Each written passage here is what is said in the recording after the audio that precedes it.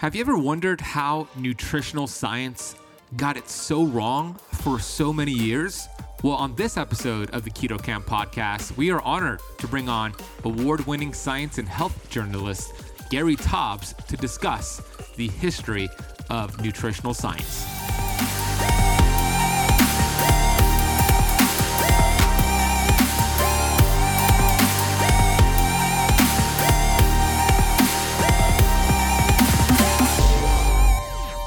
We have this discussion all the time where I say, well, yeah, I'm convinced I'm right, but every quack is convinced he's right. That's the defining aspect of a quack, right? They're never skeptical about, they're never, and then he says, well, yeah, but the difference is we are right.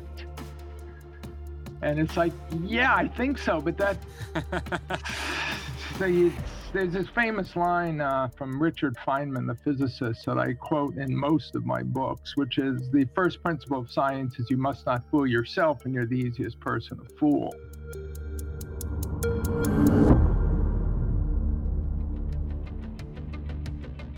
I'm a certified functional health practitioner who's on a mission to educate 1 billion people.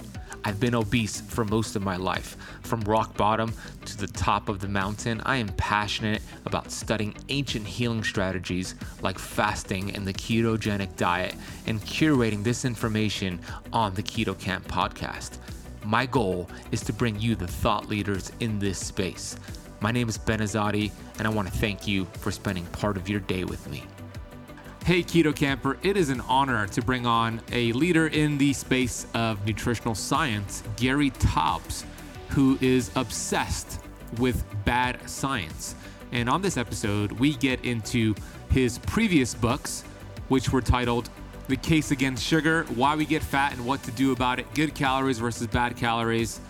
And then we dive deep into his book, The Case for Keto. I was very excited when I heard he was writing a book about the history and science of ketosis, and I was honored to receive an advanced copy of the book, and it's such a great book. We dive deep into why he wrote that book. We talk about being in ketosis long term. Gary interviewed 120 doctors and practitioners from all across the world, and he put this book together based off of their research and all of the interviews he did with them. And then we get into, I had to ask him the question of calories in versus calories out, because he is one of the thought leaders in that space. And you're gonna love what he has to share about where that originated and why it's so flawed when we focus on calories in versus calories out. So I can't wait to bring Gary Taubes on the show with you shortly. Before I bring him on, I want to take a minute here to get to the Apple Podcast rating and review of the day. This is a 5-star review from BKYDBD, titled Best Health Podcast. Keto Camp is amazing. It has been foundational for a guy who is new to keto and intermittent fasting. Possibly, however, the most important thing to know is it isn't a podcast that only talks about keto issues. It includes important information and interviews from all varieties of standard and alternative medicine. Information for healing the body, mind, and soul. Thanks, Ben. No, thank you. I am so glad you're listening to the show. Welcome to this world of keto and intermittent fasting. It's going to serve your body so good. So I am so excited for you. And I'm grateful you see that we are a well-rounded podcast. Yes, primarily we talk about these ancient healing strategies, keto, fasting, but we always sprinkle in other areas of life because health is a multifactorial approach. It's multi-therapeutic, and that's the way we need to view it. And thank you for leaving that rating and review. It helps the show grow and expand. And thank you all Keto Campers for listening and helping the Keto Camp podcast achieve a top 15 status here in the United States alternative health category. If you haven't left the show a rating or a review yet on Apple Podcast, please take a minute right now to pause the show and leave that rating and review. It really does help. And when you do so, take a screenshot of that and send that email, the photo, to support@ketocamp.com, camp with a K, and put your shipping address in the United States. And what we will do, I will sign a paperback copy of my best-selling fasting book and mail it out to you as a thank you, United States only. So please go ahead and do that. Honest rating and review helps the show grow, helps us reach more lives. Well, all right, let's dig into bad nutritional science, and then we'll get into the case for keto with Gary Taubes. Gary Taubes is an award-winning science and health journalist. He is the co-founder and director of the Nutrition Science Initiative. He is the author of The Case Against Sugar, Why We Get Fat and Good Calories, Bad Calories, and a former staff writer for Discover and correspondent for Science. He has written 3 cover articles on nutrition and health for the New York Times Magazine, and his writing has also appeared in The Atlantic, Esquire, and numerous best of anthologies, including the Best of the Best American Science Writing in 2010. He has received 3 Science and Society Journalism Awards from the National Association of Science Writers and is also the recipient of Robert Wood Johnson Foundation Investigator Award in Health Policy Research. Gary Taubes, welcome to the Keto Camp Podcast. It's great to have you here. Ben, thank you for having me. It sounds like it's going to be fun. Yeah, it's going to be fun. The audience is in for a treat. I know your story, and you've been a big influence on my life and my work, but could you share your story on how you got involved with what you're doing today? Okay, so I was a science journalist who was obsessed with bad science. My first 2 books were about researchers who had discovered non-existent phenomena and lived to regret it. So this was my area of study. It was my obsession. I had a lot of fans in the physics community who liked my work and sort of liked the idea that some of their colleagues could be taken down by a journalist if the need arose. And they suggested at one point that I look into research in public health because the work in public health, they said, was terrible. And since I was interested in bad science, they said, why don't you write about that? So I did, and I started off, and the work, it's just a real disconnect between what we think of as medical research, public health research. I mean, you see it now blowing up with the COVID story all the time, but it's nowhere as bad as it is in nutrition, obesity, chronic disease research, in part because when we could talk about this, but it's virtually impossible to do the kind of experiments necessary to really test your ideas. And, science is hypothesis and test. So in the mid-90s, I went into public health. I did some award-winning articles for the journal Science. Towards the late 90s, I sort of stumbled into the nutrition space. Literally, I needed a paycheck one day. I was a freelancer. I was a correspondent, but that's a glorified freelancer. And I was living in LA by the beach, having a good time. And I emailed my editor and I said, do you have a story that I could cover quickly and turn over quickly? And that'll give me a paycheck, and then I could pay my rent and go back to the beach. And he said, there was a story that just came out. The DASH diet was about to be published in the New England Journal of Medicine. And the DASH diet is this dietary approach to stop hypertension. The story had been leaked to Science. I didn't know anything about this background, but it had been leaked to Science in advance because here was a dietary approach to lower blood pressure that had nothing to do with the sodium content of the diet. And I didn't realize there was a debate about whether or not salt caused low blood pressure. So I'm doing this story. And the way you did it as a journalist is for a 1-page story, you need 3 or 4 sources. It's 1,000 words you're going to write up. It's literally a day and a half's worth of work for, $1,000. And I get a list of sources to interview from whoever it was who leaked the story to Science. I caught the first one, and she's the former president of the American Heart Association. And she said she can't talk about this study because she'll lose her funding. And I say, but it's a diet study in the New England Journal of Medicine. Nobody's going to lose their funding if they talk about it to a journalist, and she refuses to talk to me. And then I interview this other guy who starts yelling at me that there's no controversy over salt and the high blood pressure.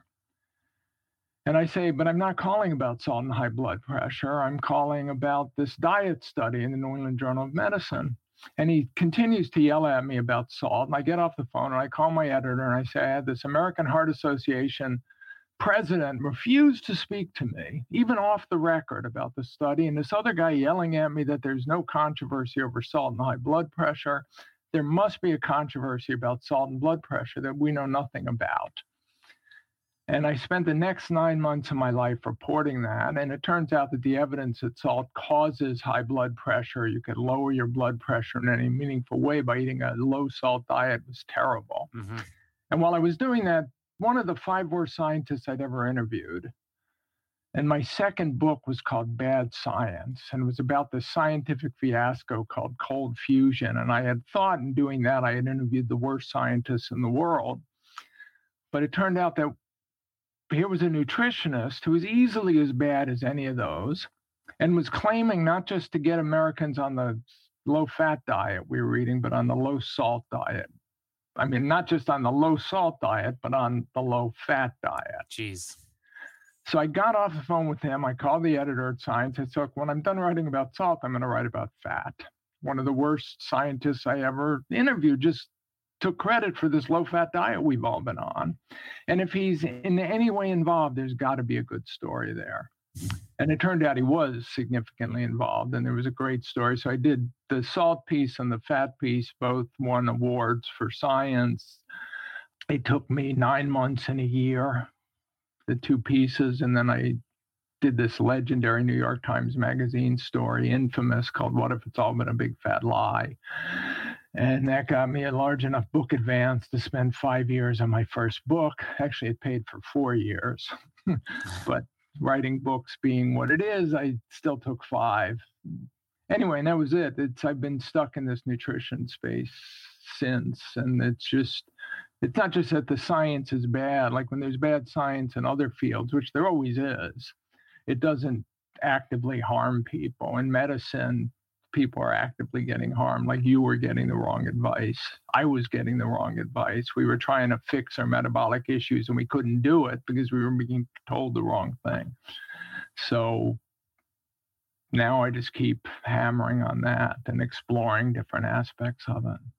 And you do a great job at shining a flashlight on some of the dark science out there. And I imagine that when you start doing this and uncovering some of the real science and putting it out there for the public to read, there's going to be some heat that you're going to take. There's going to be some arrows that you're going, and I've seen you on actually some interviews take some of that heat. So what has that been like? And has that slowed you down at all?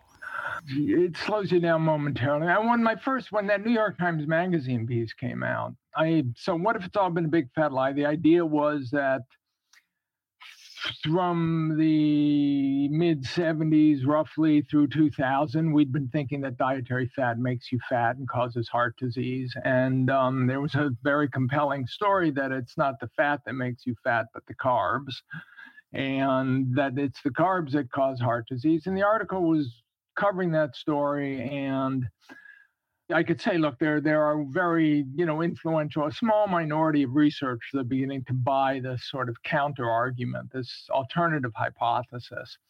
And the cover was the greasiest porterhouse steak picture they could find with a pat of melted butter on it. And it said, what if fat doesn't make you fat? And the uproar was unbelievable. I mean, it was almost hard. I knew this was going to be the most controversial article they'd ever run, since a friend of mine had done an article 10 years earlier arguing that recycling is a complete waste of money and none of us should be doing it. I still recycle, but I still wonder if he was right.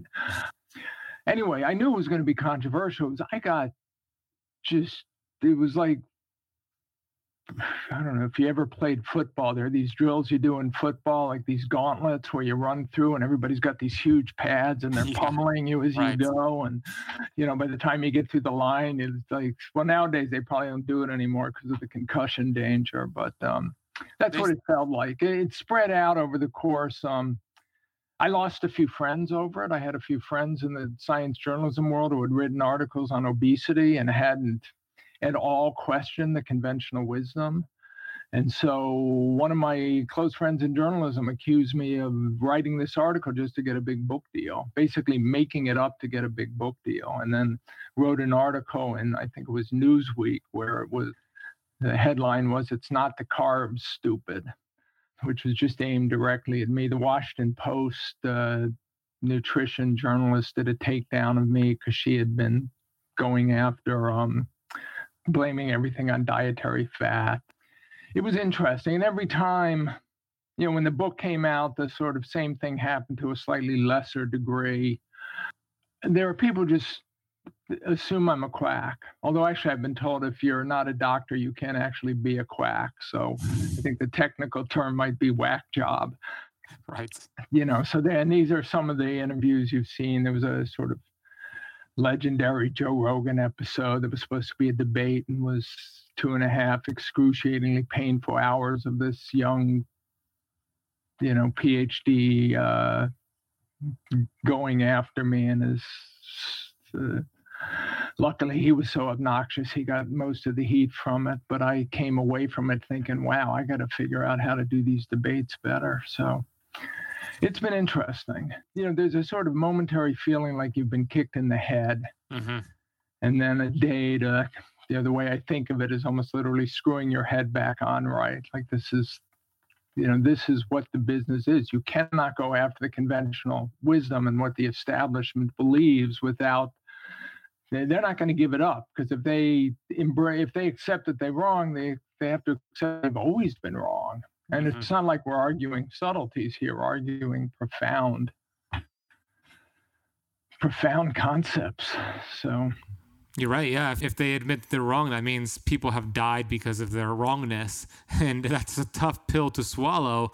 I had a friend in Los Angeles, a screenwriter. Actually, it's interesting.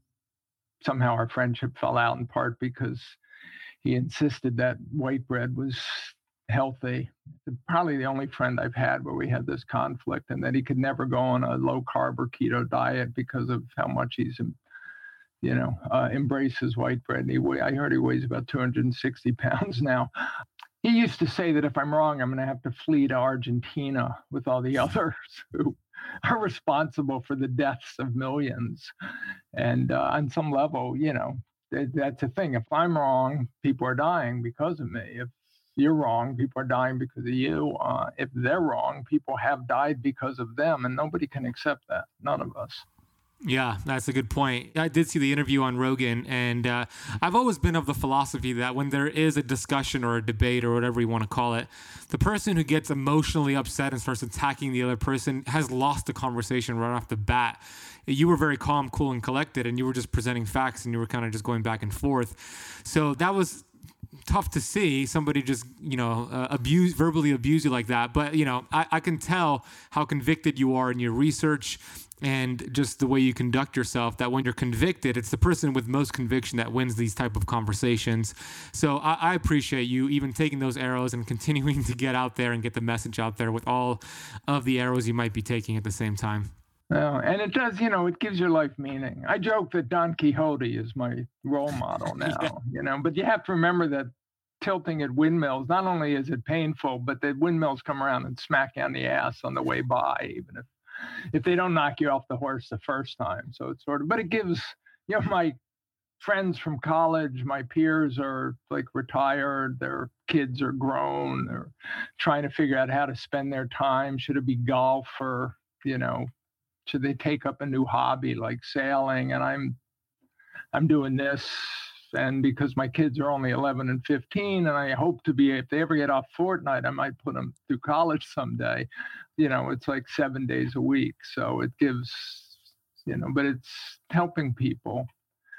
Yeah, it's including rewarding. myself. Yeah, it's rewarding. I can't say otherwise.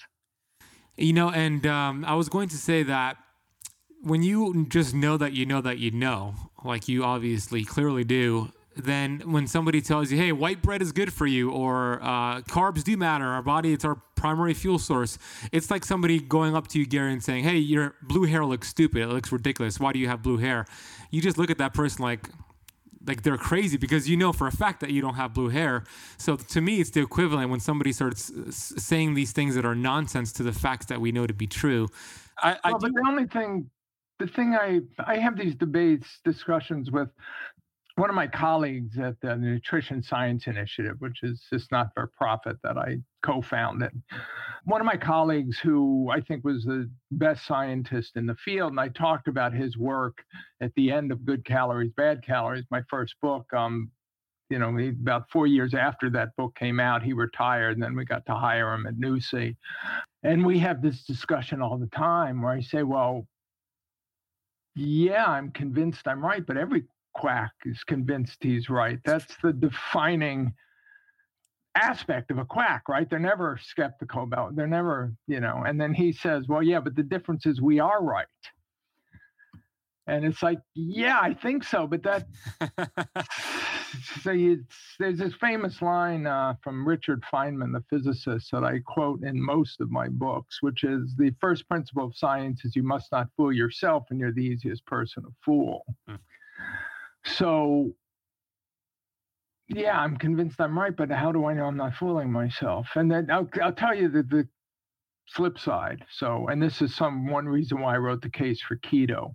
When I started this in 1999, there were maybe a dozen physicians in the US and Canada, and maybe even around the world, who were prescribing low carb, high fat, ketogenic diets to their patients. And half of those people had written diet books. So like, Mike and Mary Dan Eads and Protein Power and Atkins and, a few others. And I don't know, maybe there were 20 of them. But today, my estimate is there's a few tens of thousands. Like there's my calibration, there's a Facebook group in Canada of women doctors on, low carb, high fat diets. These are the ones who are eating it themselves, not necessarily. And there's last time I looked, which was about 6 months ago, there were 4,000 women doctors in Canada eating this way. Wow. And they're all doing it because, like all of us, they were getting heavy, or their blood sugar was getting out of control. And they, we all go through the same thing. You try, a low fat diet, you might try a vegetarian diet, you might try a vegan diet, you try this diet book and that diet book, and you finally try, when I did it, it was called Atkins. Now it's keto, and it works. It's just suddenly you become kind of effortlessly, not just leaner, but healthier. And you're healthier, you feel better, you have more energy. So they all go through that transformation, and then they prescribe it to their patients, and their patients get healthier. So one reason to believe we're right is because of what happened to you. And it happened to me to a lesser extent, and it happens to these, but at least for some portion of the population, we're clearly right. And I've yet to get email from anyone's next of kin. Right. And it's been about 20 years now saying, the lawyer of the next of kin saying they went on keto and, died of a heart attack a week later. And what's interesting is there should have been, just by chance, people who did so. Mm-hmm.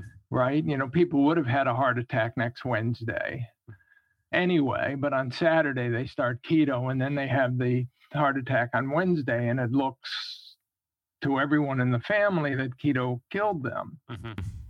Or COVID got them. Or COVID, yeah. Yeah, it depends whether or not they've had their blood tested that week. Right. They had a COVID test, boom. Anyway, so that's sort of, there is reason. Then the question is, are there other people who are just as right? So like the vegetarian vegan community, blaming it on animal products, it being metabolic diseases, obesity, diabetes, heart disease, maybe cancer, Alzheimer's, all the major chronic diseases. And I don't think so, but they do. Yeah, they do. But you know what? That's the true test, what you shared. You apply it on yourself. What does your lab work look like? How do you feel? And when I see it, when I start educating my community and I see them improve, I know it's working, because that's the evidence for it. So you mentioned the case for keto. Why did you want to make a case for keto? Why did you start this book? My books have kind of been a progression. So the first book, Good Calories, Bad Calories, that was a result of, say, 7 years of research between the 2 articles that preceded the book advance, or the 3 articles, and then the 5 years post-advance. That's a tome. I'm really proud of that book. I mean, I think it's an important book and a good book, and I was able to go back and basically we report the science of nutrition, obesity, chronic disease, and the internet had made it possible for me to get all the primary sources. I had students all around the country whose job was to just take the references I sent them and go to the local library, med school libraries, and copy the articles and ship them back to me. Back then, you couldn't download everything. Now you can. And that book is about, 500 plus pages with 160 pages of bibliography and endnotes. And I think it lays it all out there, most of the major arguments, and sort of gave a lot of people in this country, around the world, the sort of background they needed to trust what we were saying so they could go to the next step, which is try it on yourself and see what happens. But that book was a difficult read. So Why We Get Fat, which was published in 2011, was the sort of airplane reading version. I had people who wrote to me after they read Good Calories, Bad Calories and said, this book changed my life. It's remarkable, but could you please write one that like my husband could read, or my father could read, or my doctor could read. I had doctors writing me saying, could you write one that my patients could read? Right. So Why We Get Fat was that book. And I say as much in the introduction. I'm writing this book for all those people who couldn't get through the first one, or wouldn't try. And I still think the first one is worth reading. So when I send my books to researchers or doctors, which I often do, I'll say, look, it's up to you which one you want to read first. If you read Good Calories, Bad Calories, you may not need to read Why We Get Fat, but you may want to do it anyway. And if you read either one, you may not want to read the other. But anyway, the argument I'm making, and other people have now, and a lot of people are making, is that carbohydrates are the refined grains and sugars, maybe starchy vegetables, are the primary ills of modern society. They are why you got obese. They are what causes heart disease, diabetes. But the counter argument was always, hey, dude, if you're blaming it on carbs, what about Southeast Asia? Okay, here's, 1 billion, 5 billion people, whatever the number is, who live primarily on rice, originally brown rice and white rice and wheat. Why don't they have the highest obesity and diabetes rates in the world? The probable answer to that was that they were low sugar consumers. And there was always something special about sugar. It's funny, even now I'm doing the research for a book on diabetes specifically. And, back 100 pre-insulin, which was discovered 199 years ago, the treatment for diabetes was a carbohydrate restricted diet. It was called an animal diet, and you just didn't eat carbs. You ate animal products and green leafy vegetables. It was Atkins or keto. Yep. One of the best ways to know if keto is working for you or against you is to look at your blood glucose levels. The body wants 1 to 2 teaspoons of glucose in the bloodstream at all times. Anything more than that is considered a toxic state. So what happens is the beta cells in your pancreas are activated to produce insulin to shuttle the excess glucose out of the bloodstream into your cells. Now, if this happens from time to time, no big deal. The body is well equipped to handle it. But when this happens chronically, we develop insulin resistance and eventually type 2 diabetes. What if there was a way to look at your blood glucose levels without having to prick your fingers over and over again? Well, there is a way. CGMs, continuous glucose monitors. This is the best biohacking device you will ever wear. I've worn CGMs for months, and it gave me such incredible data on what food, stress, exercise, lifestyle is doing to my glucose levels. The better we could optimize our glucose, the longer we're going to live, the more inflammation we're going to reduce, and the healthier we're going to feel. My go-to for CGMs is from NutriSense. I love NutriSense because not only is their product accurate, their app is amazing, and it has all of your data in one place, and you get to work one-on-one with a registered dietitian to understand your own personal health data. For example, the question I get asked all the time, does coffee break my intermittent fast? I always say, maybe. What is it doing to your glucose? And if you test your glucose and see there's a high rise in that glucose from the cup of coffee, then I think it's fair to say some of the benefits of fasting is becoming negated. Not only that, there's a whole bunch of keto foods that you might have a sensitivity to creating a glucose response, that's where CGMs come into play. If you're serious about taking your keto and intermittent fasting results to another level and you want to bypass all of the roadblocks to getting a CGM, then NutriSense is where it's at. I encourage every single one of you to get a CGM from NutriSense. If you go to nutrisense.io/ketocamp and use the coupon code BEN30, that is BEN30, you will receive $30 off any subscription to their CGM programs. Once you have this data, it's going to help you further customize your keto approach so you could get exceptional results. Head to nutrisense.io/ketocamp, use BEN30 at checkout to get $30 off any subscription with their CGM programs. We will also drop a link for you down below in the podcast notes. I was just reading, there was a famous German diabetes authority named Karl von Noorden who pioneered something called the oatmeal cure, which everybody said, well, that shows you could eat carbs too. And I was explaining why the oatmeal cure, even he saw it as just a temporary sort of disruption for people with serious cases. And he fed them what he called vegetable days prior to the oatmeal, 3 days of oatmeal and butter. The vegetable days they're called vegetable days, but he says green vegetables with, just bacon, butter, or eggs. So he did 3 days of that and then 3 days of the oatmeal? Yeah, except the oatmeal was 4 times a day with an equal amount of butter. Interesting. So you're getting I think it was possible, each meal is like a bowl of oatmeal with the most of the calories are coming from the butter. If it's equal parts butter and oatmeal, the butter is twice as dense. So they had butter with a little bit of oatmeal. Exactly. Yeah. So, but it was called the oatmeal. Anyway, so I don't even know what the point was anymore. You were talking about insulin 99 years ago, and then they were giving them a keto diet back then, and then you made this point. You're writing a new book on diabetes. Oh, okay. Anyway, so the point is, even back then, even the people who were pushing, so after insulin's discovered, now you need to feed people carbs to balance out the insulin. Mm.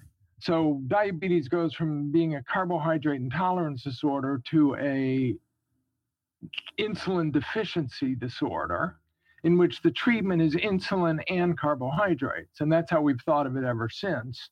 And so diabetics who can't metabolize carbohydrates are still told to eat a significant amount of carbohydrates to make sure the insulin doesn't give them low blood sugar. Physicians start arguing that they say their patients don't want to give up carbs. They don't want to listen to us. This is by 1925, they want to eat their carbs. So we're going to let them eat their carbs. We're just going to give them more insulin. This is called a liberal carbohydrate diet. But even those guys would say you could eat more carbs, don't eat sweets. There was always don't eat sweets. They never explained why. Mm. But it was sort of, you can eat potatoes, you can eat oatmeal, don't eat sweets. And so the sugar book in 2016, I published The Case Against Sugar, which was explaining the sugar science, what made sugar different from all these other books, all these other carbs. Why does it have to be considered unique?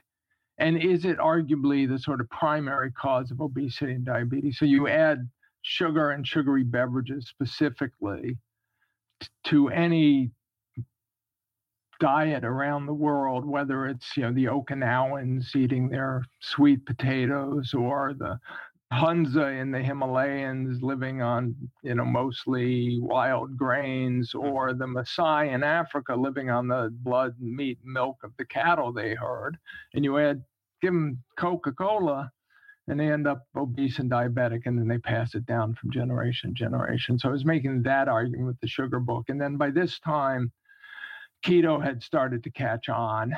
It had gone from our 10, 20 doctors to tens of thousands. And it just seemed there was still a lot of very confused thinking about the logic.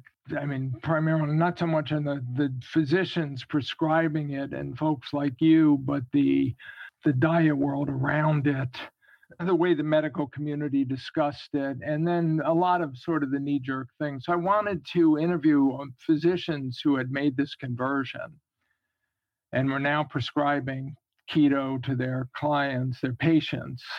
And I wanted to understand what their challenges were as doctors and what the challenges are to the patient, the person who's trying keto for the first time, who hears your show. And I wanted to be able to sort of base it in more than just what I get through email.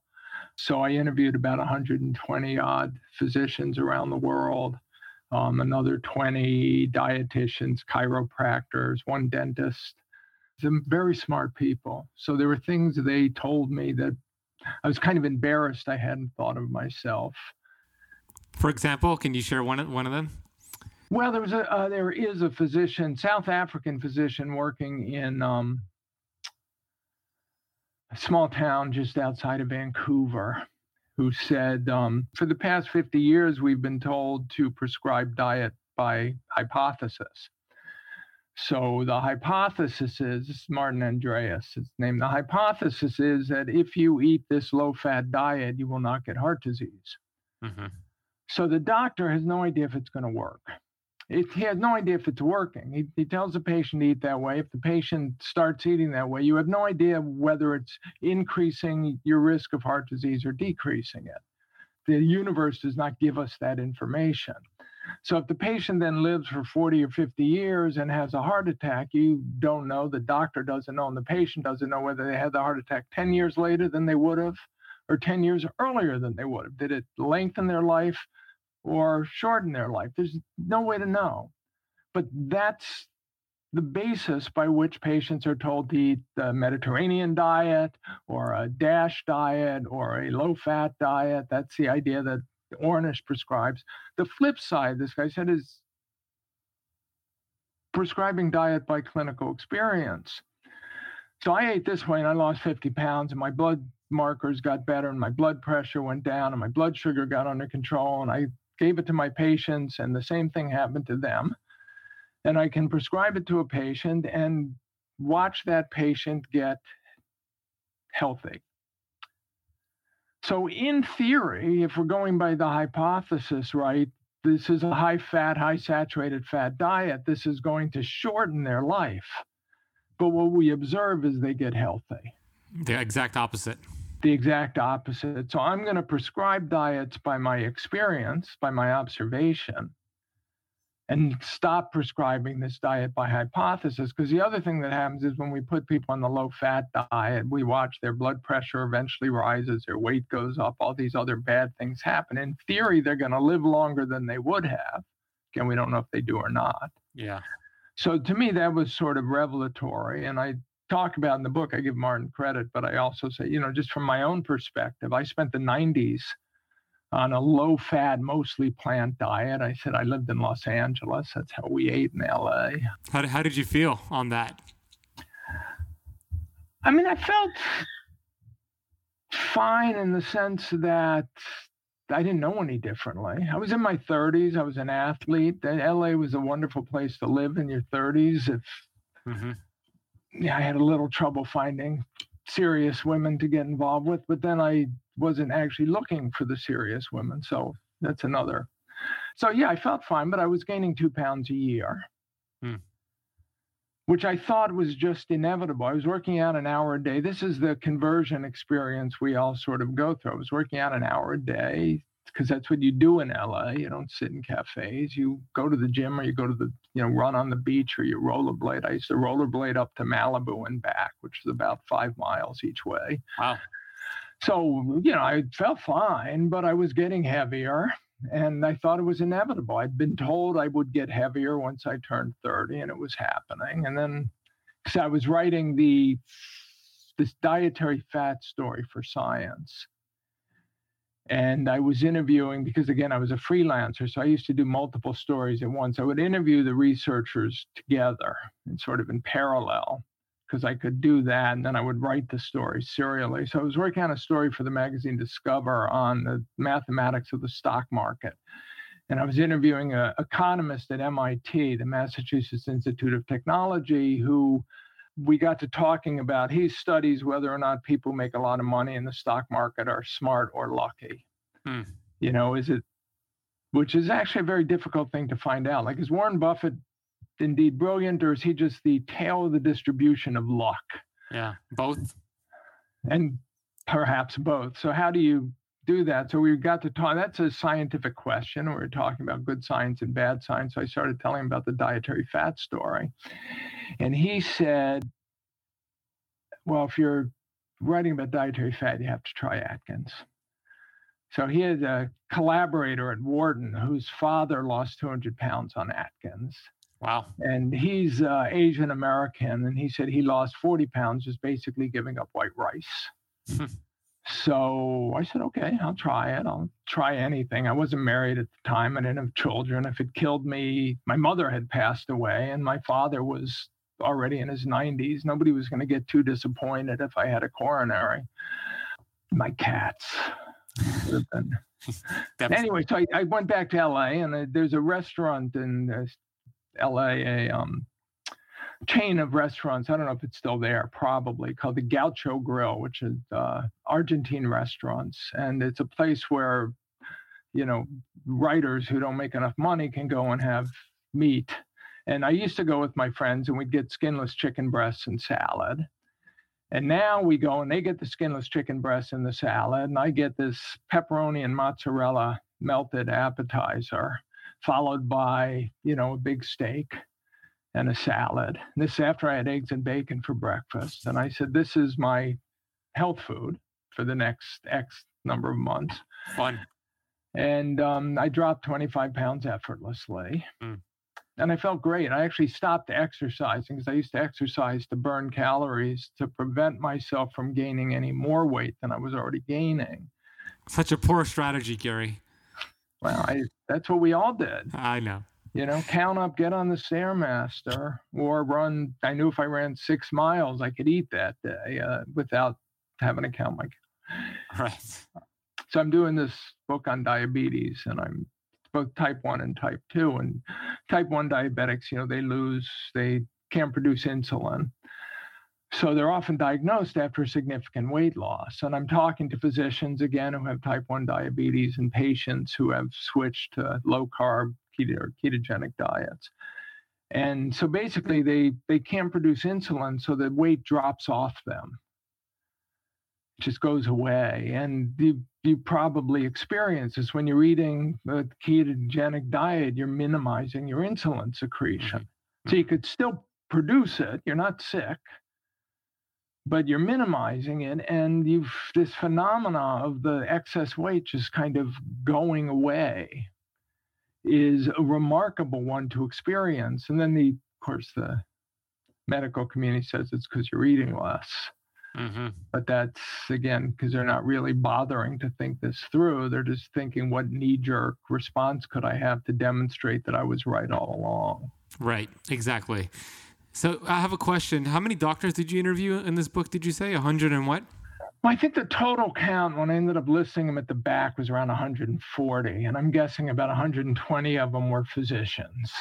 So out of the 140 or so people that you interviewed who implemented a ketogenic lifestyle approach to themselves and to their patients and clients, did you ask them the question if they recommend being in ketosis long term? Were they fans of that? Was there like a mixed bag? Like, what were the thoughts on that? I did ask them all that question, and the truth is, almost exclusively, they did not care. That wasn't their goal. Because remember, these are mostly internal medicine docs and family medicine docs. And so what they're dealing with are waiting rooms that are filling up with obese and diabetic patients. And they want to fix them. They want to make them healthy. They went into med school to make people healthy, not to manage chronic diseases. And what they've been doing is managing chronic diseases and writing prescriptions. So now they want to make them healthy. So and that was fascinating because I really, I have a lot of discussions with Steve Finney, particularly about Steve has some very strong feelings. He's, did some of the original work, research on ketogenic diets and physical activity, and he feels strongly about the need for ketosis. They just wanted to get their patients off carbs. One of them, and if they can get them off carbs and they got healthier, then that's all they cared. They didn't want to complicate things. They didn't want to get them focusing on measuring ketones and are they in ketosis enough. And they were also worried about some patients that think that they're doing keto when they're drinking bulletproof coffee every day. Mm-hmm. And now they're pumping so much fat into them that they're staying heavy, even though they're eating virtually no carbs. So their goal was, let's get them off the carbs. And then if it wasn't helping, if they weren't getting healthier or they weren't getting leaner, some people are just, as lean as they're going to get. Through dietary modifications, most people will lose a significant amount of weight. But if they weren't getting healthier, if their lipid profiles weren't improving, then they would use ketosis basically as a monitor of dietary compliance. They say they're following the diet. Let's see if they're in ketosis. Yeah, also interesting. Well, the way that I teach it, I'm actually writing a book called Keto Flex, which I think it's great to utilize keto, and I do myself, my company's keto camp, but I don't teach it long term. I think it's healthy to reset the metabolism, keep insulin low, and then I start doing what I call keto flexing. You could call it carb flexing. So I was interested in that answer, and it makes sense. Their priority is just to get people healthy, and they don't care if they're going off 1 day or 2 days. So that was a good answer. Fun. And they're not doing, what sort of a lot of people do in our world, you maybe do. They're not trying to. They don't really have most of the time to sort of maximize the benefit for a particular patient where you might, it's interesting, this oatmeal cure I had mentioned in diabetes. So here the therapy is don't eat carbs and eat a lot of fat. But if that's not helping enough, let's try giving you 3 days of oatmeal with a lot of fat. Yeah, right. And that might sort of somehow fix things. They didn't know why.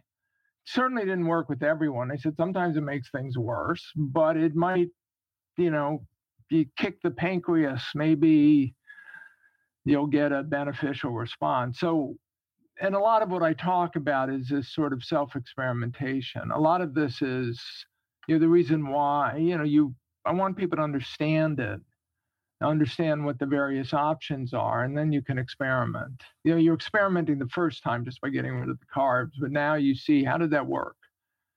Right. And are there still things that need to be fixed? Over the years, I've had to get off dairy. Mm-hmm. I recently gave up nuts. I was pissed. I was getting a rash on the side of my face, At 63 years old, I don't want a rash on the side of my face. Plus, I'm supposed to be a health guru.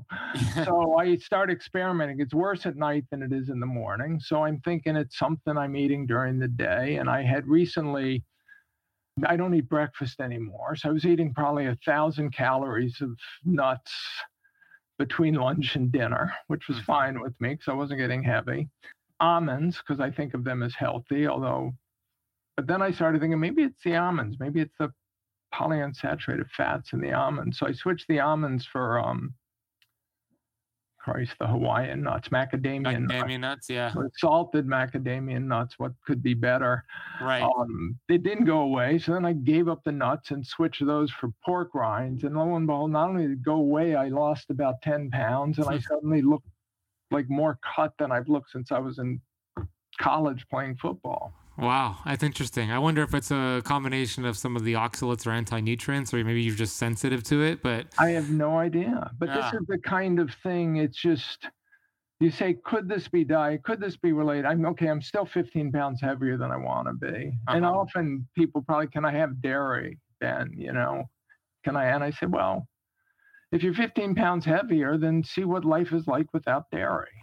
Right. And some of the safer options to cow dairy is maybe you could switch to like a sheep or a goat, which I've seen most people do better on.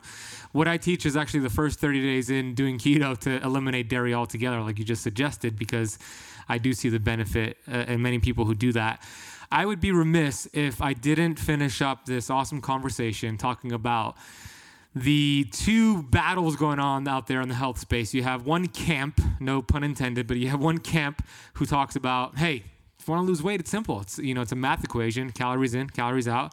Then you have the other camp who says, it's a little bit more complex. There's hormones, there are other things involved. So I know where you stand, which is obviously not the calories in versus calories out, but you do such a phenomenal job at breaking all down. So why are there nutritionists and dietitians and doctors still teaching this, and why is it so wrong?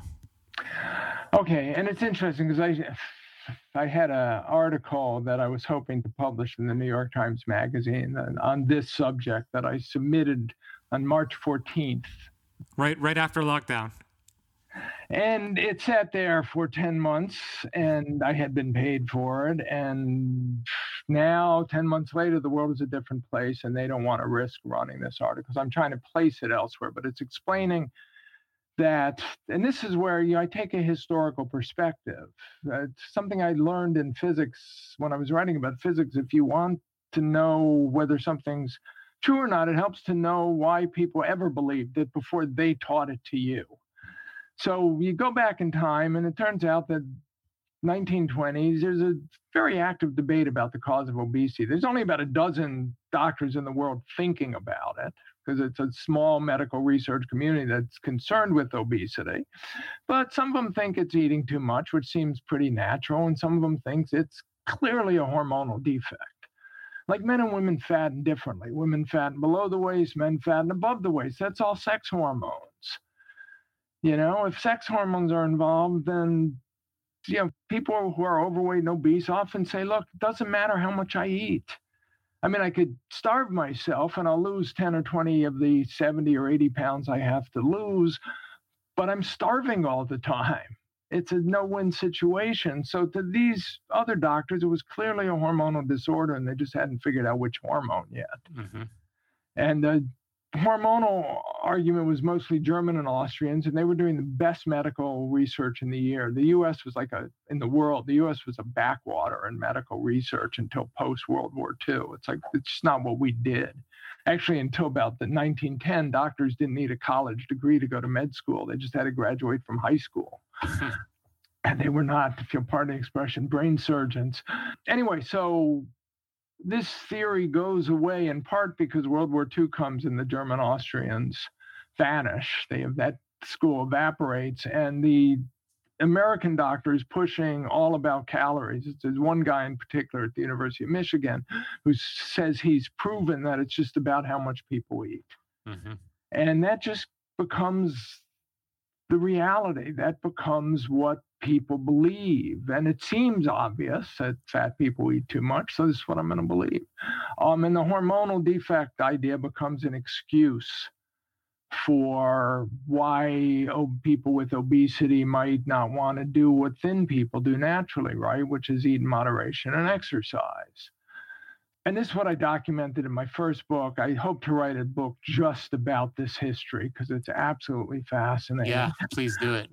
But the idea that people get fat because they eat too much is a thin person's way of thinking about obesity. Mm. So if a lean person thinks, I stay lean and I don't eat too much, which is tautological, with the logical term for it, but I don't eat a lot and I stay lean and I run marathons and I stay lean. Therefore, if everyone didn't eat too much and ran marathons, they'd be lean too. And if you're not lean, that means you eat too much. It seems logically perfect, but it's all what's called a tautology. So, what I'm trying to get across, and what I've done in my books, is by the 1960s, we knew what hormones regulated fat accumulation in the human body, which is insulin, the same hormone that's dysfunctional in diabetes, tells your fat to store calories as fat. Mm-hmm. And that's textbook science.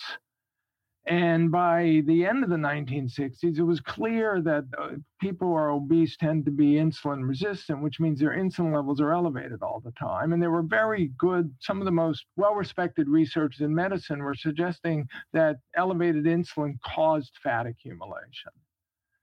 And then that elevated insulin became type 2 diabetes, but the fat accumulation was a result of the insulin, not the cause of it. Right. And then we bought into this idea that dietary fat causes heart disease.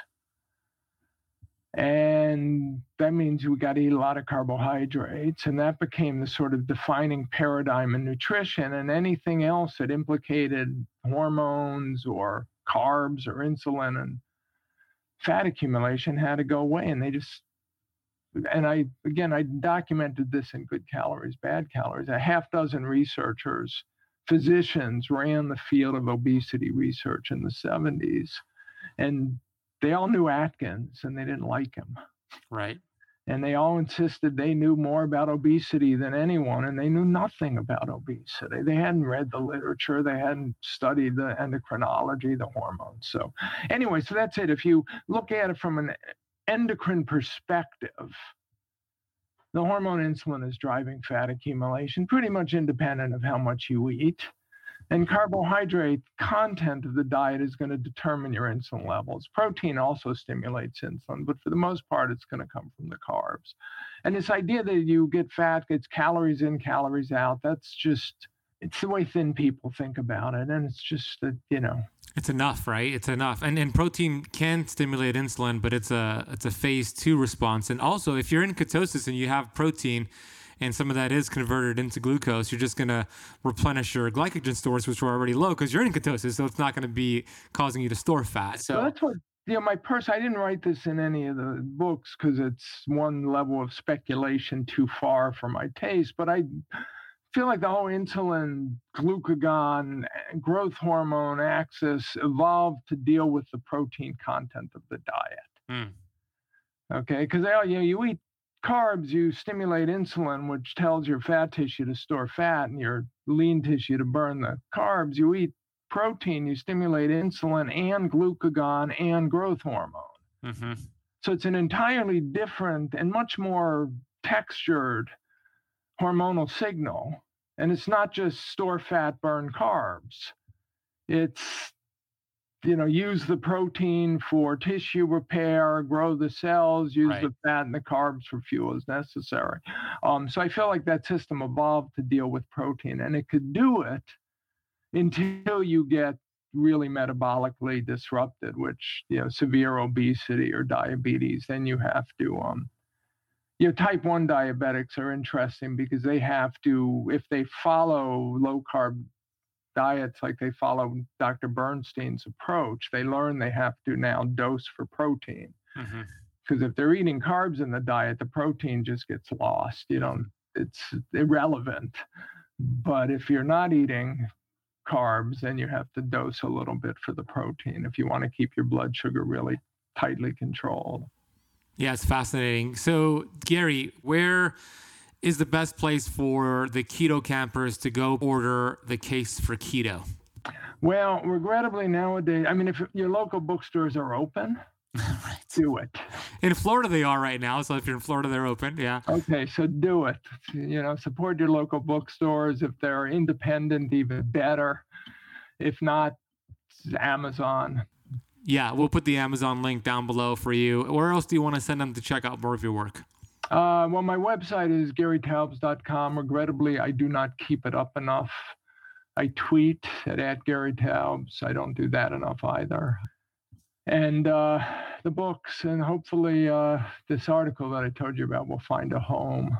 The one on the calories in, calories out. Yeah, the energy balance mistake. Oh, great. This is, if we have a minute, so sort of the revelation. You do this research, and sometimes, again, I say I have these ideas that I didn't realize. And you saw this, the Rogan debate. Why do we differ? Sometimes I like this kid, even though he clearly does not like me. And I keep thinking, why do we differ so much on how we think about this? And what I realized in doing the research for the Times Magazine article that will never run in the Times Magazine, once this one University of Michigan researcher said, it's all about how much you eat, the research community decided that their job, the researchers who thought of themselves as studying obesity, particularly in animal models, thought it was their job to figure out why animals that become obese eat so much. So they stopped actually studying obesity, and they started studying what might trigger the brain to regulate appetite. And that could be their hypothesis, was that's dysregulating obesity, and then people get fat because they eat too much. So since the end of the Second World War, these people have not been studying obesity. They think they are, but what they're studying is appetite regulation in the brain. So they don't care at all about fat accumulation regulation in the body, because that's not what they study.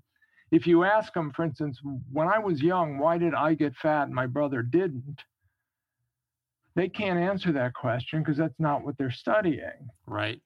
But if I ask them what genes regulate hunger and satiety in the leptin deficient mouse, that they can tell me, because that's what they study. So it's an inch. Hopefully I'll get this published. Yeah, I know you will. I look forward to that. But Gary, I want to acknowledge you for the work that you've been doing over the years. You've been a huge inspiration to me. I love the work that you do. This book is right up my alley, being all about keto. I'm going to create a lot of content from your book. Thank you for what you're doing, and keep showing up in this world, and I support your mission. Okay, thank you, Ben. It's been fun.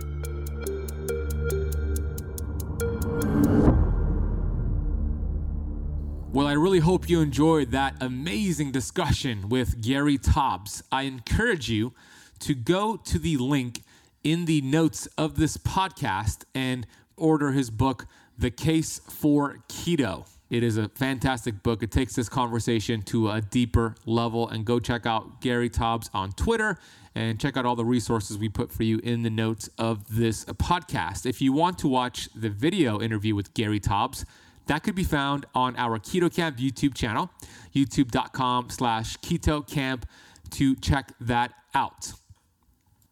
A reminder to leave the Keto Camp podcast a rating and a review on Apple Podcasts. It really does help the show grow and reach more people. And when you do that honest rating and review, take a screenshot, send that screenshot to support@ketocamp.com.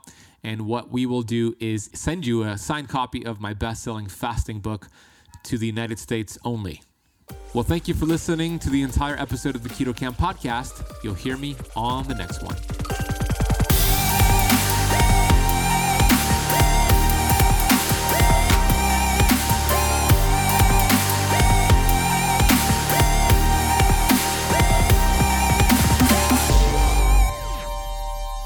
This podcast is for information purposes only. Statements and views expressed on this podcast are not medical advice.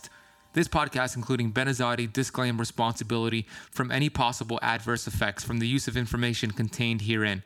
Opinions of guests are their own, and this podcast does not accept responsibility of statements made by guests. This podcast does not make any representations or warranties about guest qualifications or credibility. Individuals on this podcast may have a direct or non-direct interest in products or services referred to herein. If you think you have a medical problem, consult a licensed physician.